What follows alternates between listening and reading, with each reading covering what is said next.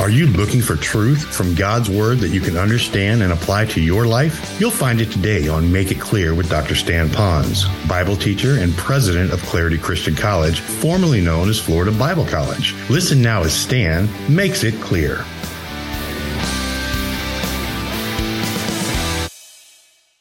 And resurrection of Christ, at least in information, not in truth, because He is God. But now you have erected for other people who might embrace that, and they think they're on a heavenly trip. The only problem is they're on a heavenly trip to hell, because that's not the truth. Now think about that for a moment. If you're saying good works is what gets you to heaven, there's no grace in there, it's all of you, all good works, then what you're saying is Jesus never did need to die. So the whole thing of Jesus is not necessary. It's a farce. If you're saying that going to heaven is by grace through faith, but also you must do something to get saved or to stay saved, then you're saying that what Jesus Christ did was good, but it wasn't good enough. I have to help Him out. He did His part, I got to do my part. You don't have grace then. You have perverted grace. And the only grace is where God says, you don't deserve to go to heaven, you don't deserve your sins forgiven, you don't deserve to have me in a personal relationship together, but I'm going to do that. And I'm going to do it by sending my Son to you. You don't deserve it. He died on the cross, rose again, and if you engage by faith alone, then you are now receiving that grace of God. And so those of you who are our guests today, I really love you. But I want you to know God loves you more, and He proved His love, and that while you were yet sinners, He died for you. Over that verse, you could write the word, that's grace. And the sister word is, that's mercy. It's all put together. So do the grace test with them.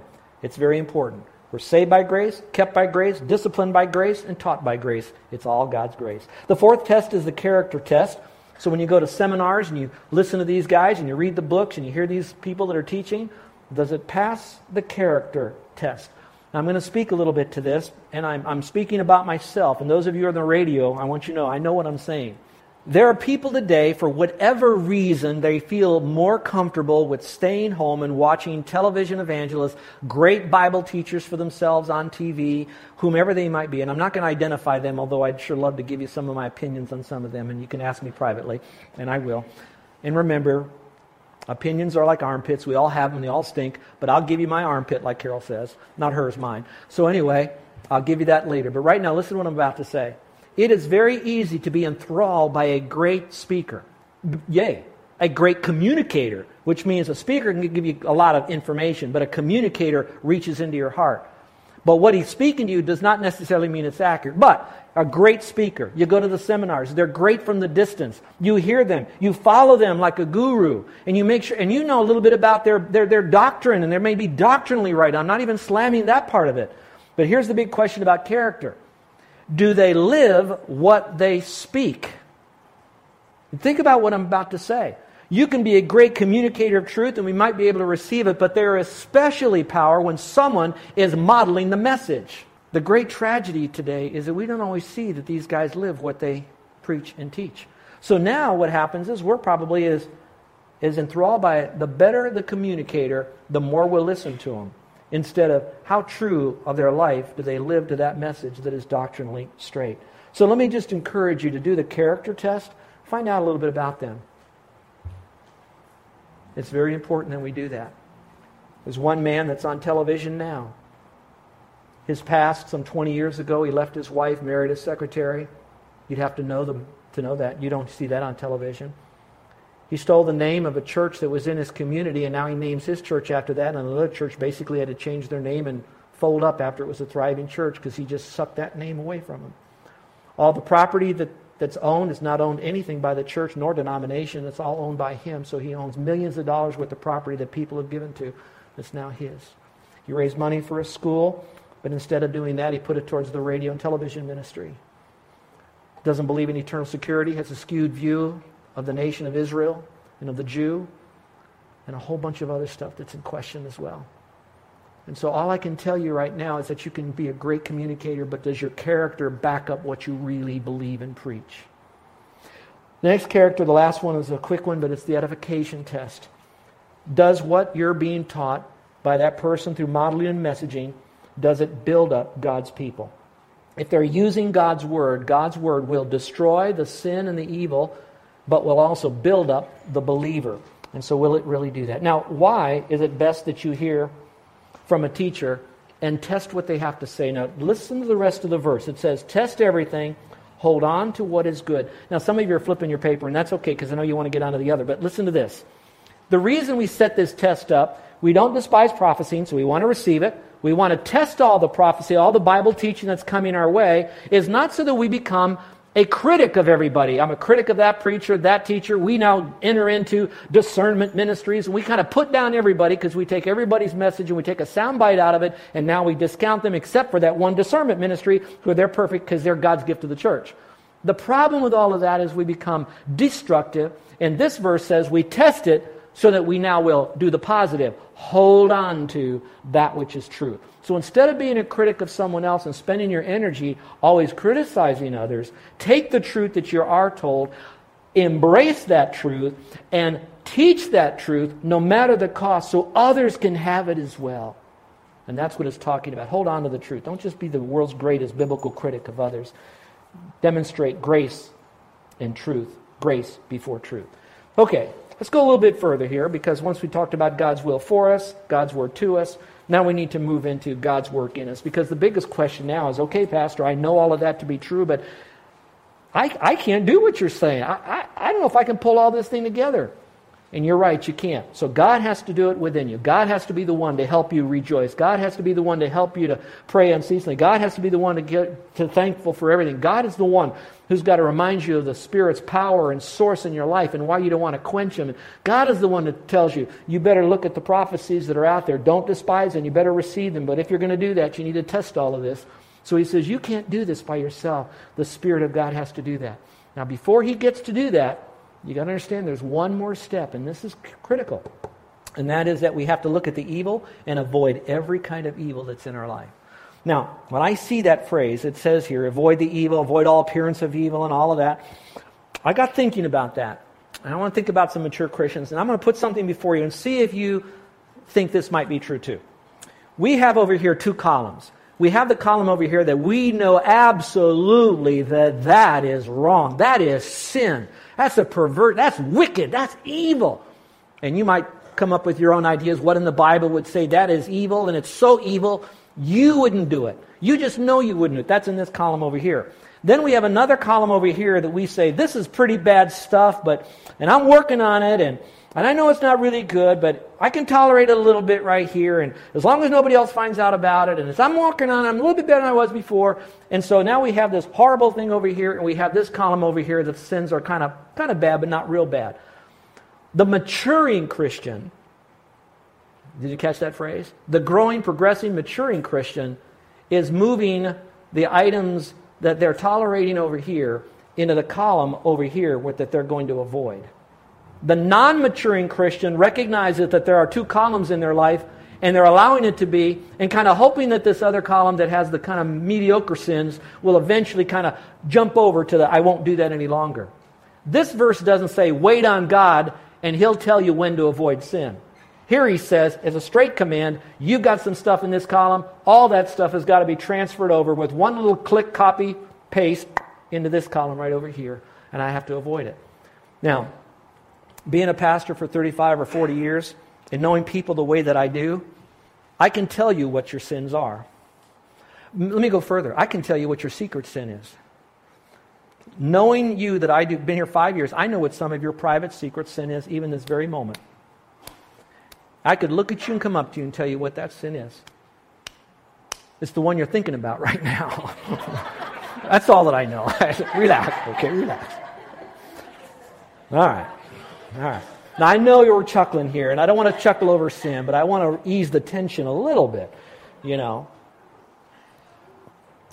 Are y'all okay? Okay. All right. But I can't leave it there. That secret sin that you kind of pet and you pray that it doesn't come up on our PowerPoint screen, you know, nobody else finds out about it, that's in this column over here, folks. And it's got to go into avoid it in that column. And maybe just one dedicated guy, one dedicated gal in here is going to say, Pastor, I'm going to take it and I'm going to move it today. I've got to avoid that. And I want to embrace you. I want to celebrate you. I want to high-five you. I want to tell you that you're making the best choice right now, at that moment, for right now, is to take that and put it in another column and change it. But while you do that, maybe I'm one of those hard coaches, or maybe I'm what they call a tiger pastor. I don't know. You know what I'm saying if you're following the newspapers. But I'd like to say, don't let it be one. Why let it be one? Avoid it all. Every kind. Some of you say, well, how do I do that? Well, the best way to win a boxing match against evil in your life is don't get in the ring. Wherever you are, whatever you do, whatever is part of that sin, for you, you've got to get out of it. If it's a relationship of moral impurity, get rid of it. If it's pornography, don't say you're just looking at the screen. Get rid of it. Whatever it might be, you can't get in the boxing ring with it. Do you have the power to do that? No. But here's what you do have the power to do, and I do too. Here it is. We have the power to choose. We can choose to say no to this, and the greater power source is to say yes to the Holy Spirit. So all I've got to do is to choose. Which, go with me in the same passage a little bit further in this. Look what it says here. Because this becomes now the most incredible prayer in this letter that Paul wrote. Here's what he says. Now may the God of peace himself sanctify you completely. And then he goes on with a few other things. This is huge. He's just saying, avoid, do all of this stuff. And then it's saying, let the God of peace himself set you apart in all of this. This is incredible. That I don't have to do it all by myself. I make the choice, I do the yielding, and then he then takes over. This last Friday, I needed to get a haircut. Carol says I was looking like a wild man of Borneo, and she said, you need to get a haircut, I says, okay. I tried over and over to get a haircut on Friday, first to try to find one that was open and wasn't too busy and all that. I went back 3 times to get a haircut. Now I'm going somewhere with this. I had to make the choice to go to the barber and sit there while they cut my hair. And so again, letting God change things in my life is not like I just sit back and he washes my hair. I have to choose to put myself underneath him and allow him to internally transform me. Now stay with me. Listen carefully. Salvation comes in 3 parts. First you have justification. When you trusted Christ, you're declared righteous. That's in the past. It's done with. You never have to be justified again. God says you are declared righteous the moment you trusted Christ. Then he says the second is sanctification. I'll talk about that in a moment, so keep that on the front burner. The last part of our salvation is glorification. When we get to heaven, we're totally glorified, totally perfect. There's no more battle with sin. So you have, I'm justified in the past, I'm being sanctified in the present, and then in the future I'm going to be glorified. Now with the sanctification, let's talk about that. Because this is how I do what we've learned all through the book of 1 Thessalonians. This comes with what is known as, here it is, positional sanctification. When I trusted Christ, God says, all right, you're my child, so I look now at you as if you're already perfect. He says, I know you're not, but I look at you as already perfect. And in a sense, you are perfect in me in heaven positionally. The second one is what we might call practical. Okay? Practical. I would like to change that and say it's not just practical, it's progressive, so it's happening more and more. This is how that I am every day becoming more and more like Christ. Every day I'm being separated to be like Him. Every day that sin is going from one column to the other column. Every day there's changes in my thought, talk, and walk. That's progressive.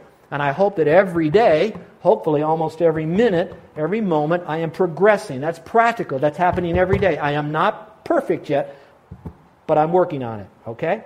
And then the last part of that is something that's even more important, and I like that because it talks about the future, and that's perfect sanctification. That fits under glorification. No longer do I have to allow God to sanctify me. He has now done that. I'm completed. I'm already in heaven with Him. I preached a funeral this last week of a man who was a famous chef on the island at the Moana Hotel. And while I was there, we talked about his salvation experience and all the rest and how excited he was because after I got done, the funeral director came up and he said, yeah, I met this guy and he was just a drink. We'd be at the bar all the time. And I thought, oh, but that was before he trusted Christ.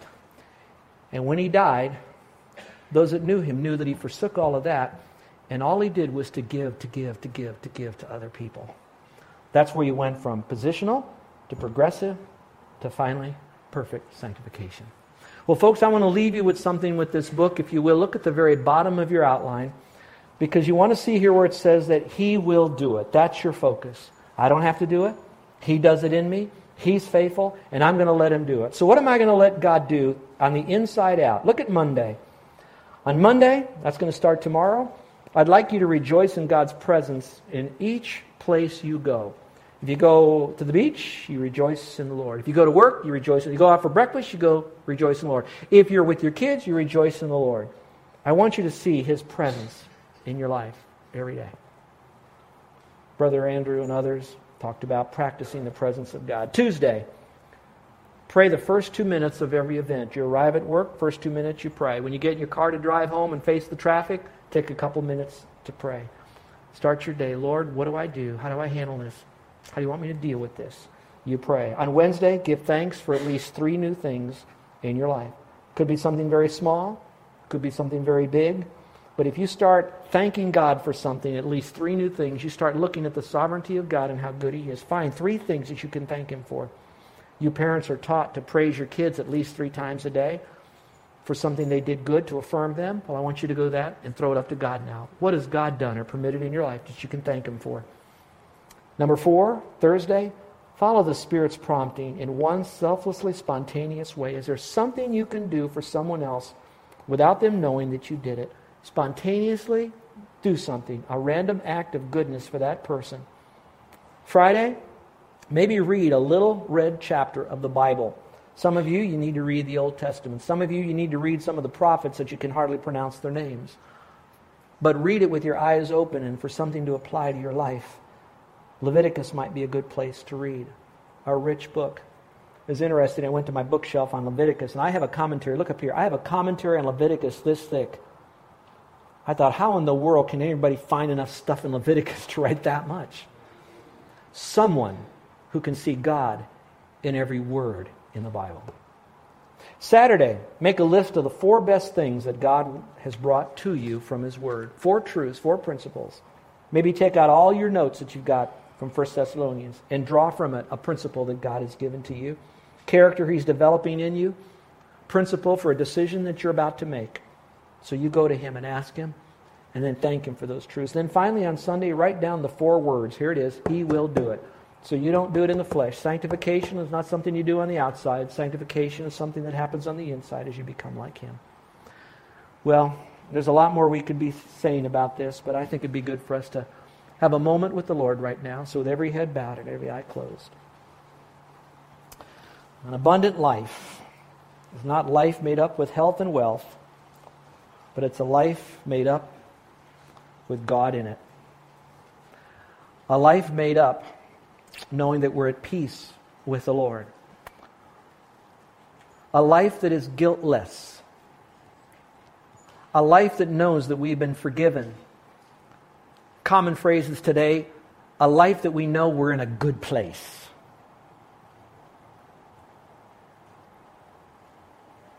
Now, for those of you that are not certain about that, remember He came to give life first. To get the abundant life, He had to get the life first, eternal life. And so perhaps right now for you, this is the day. I'm thinking of how many hundreds, maybe thousands who have died instantly, thinking that maybe they could take care of their eternality later, and they didn't get the chance. So right now, between you and God, you might humble yourself, and we've all done this, that have come to Christ.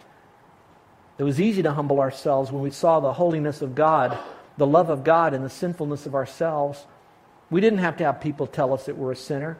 Our own conscience told us that we've missed the mark of God's perfection in some measure, in our heart, our mind, what we said or didn't say, what we did or what we didn't do. We knew we were a sinner. And we're smart enough to know that through our sin, we can't get to heaven. Jesus is perfect. God is perfect. Heaven's got to be perfect. It's the sin that separates us from this holy God. We know that.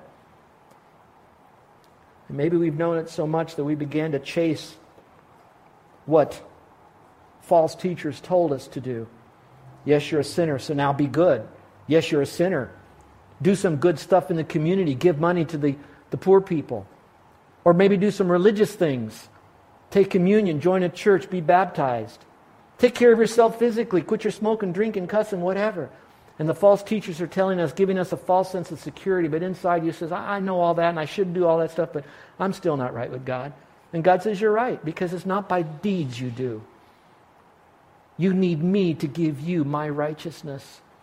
You need me to forgive you of everything you've done wrong. And so I've done the work on the cross. I died, I shed my blood, I rose again from the dead, I proved who I was, I conquered death, I conquered sin, I paid the price. I'm prompting you to receive this. But now this is your choice. All the work He's done, but you still have the choice.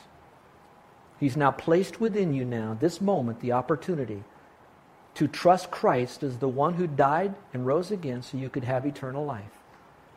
It is not good works. It is not trusting Christ and good works. It is only trusting Christ's grace. Is there anyone here today that's now wanting to have a forever relationship with Christ, life, and the potential to have it more abundantly? And it's through Christ, because He came to give. Will you now receive? You might say this then to the Lord. Lord, I know I've done things wrong, but I need your forgiveness. I want your relationship. I want to know that I'm heaven bound, and I need you in my life until I get to heaven, and then I'll be with you forever, forevermore. So right now, Lord, I am accepting the payment you made for me on the cross. I'm accepting the free gift of eternal life that you're offering to me, and I'm trusting you as my way to have eternal life.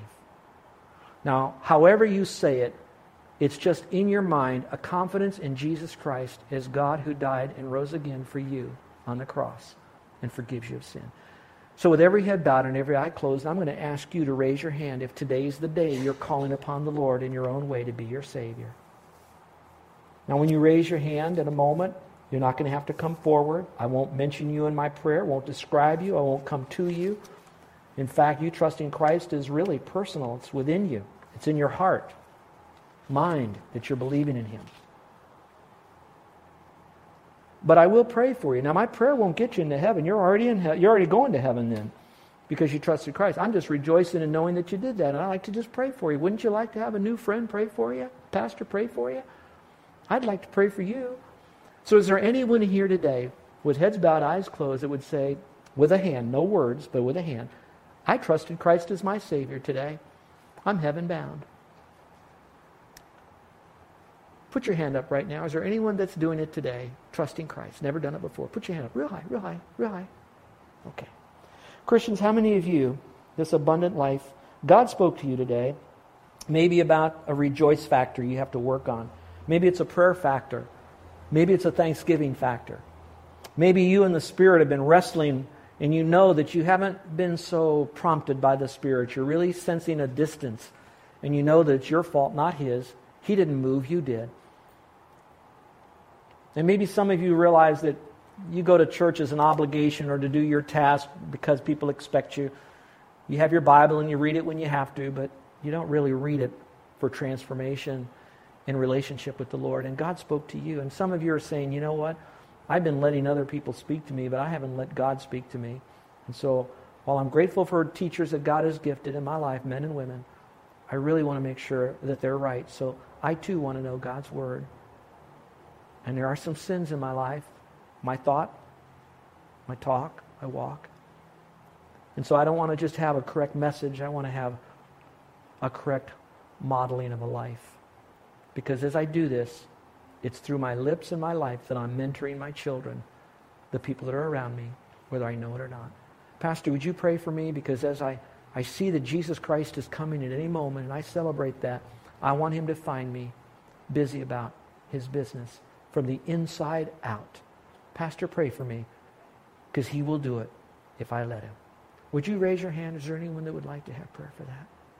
My hand is up. Pray for me too. Our gracious Heavenly Father, we go from grace to grace. We grow from step to step. So help us, Father. We thank you that you are in our life and that you will do this. And that, Father, that when you do this in our life, others will see it. And it will fulfill the purpose for which we've been called, to bring glory and honor to you. In Jesus' name, amen.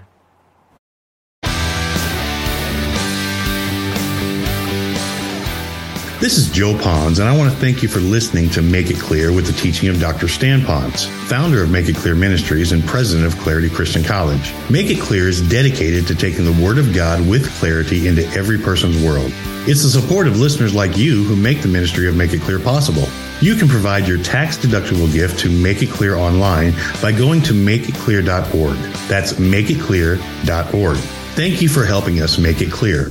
If you would like to have Dr. Ponz speak at your church or event, please email us at tellmemore@makeitclear.org. That's tellmemore@makeitclear.org. Thank you, and remember to make it clear.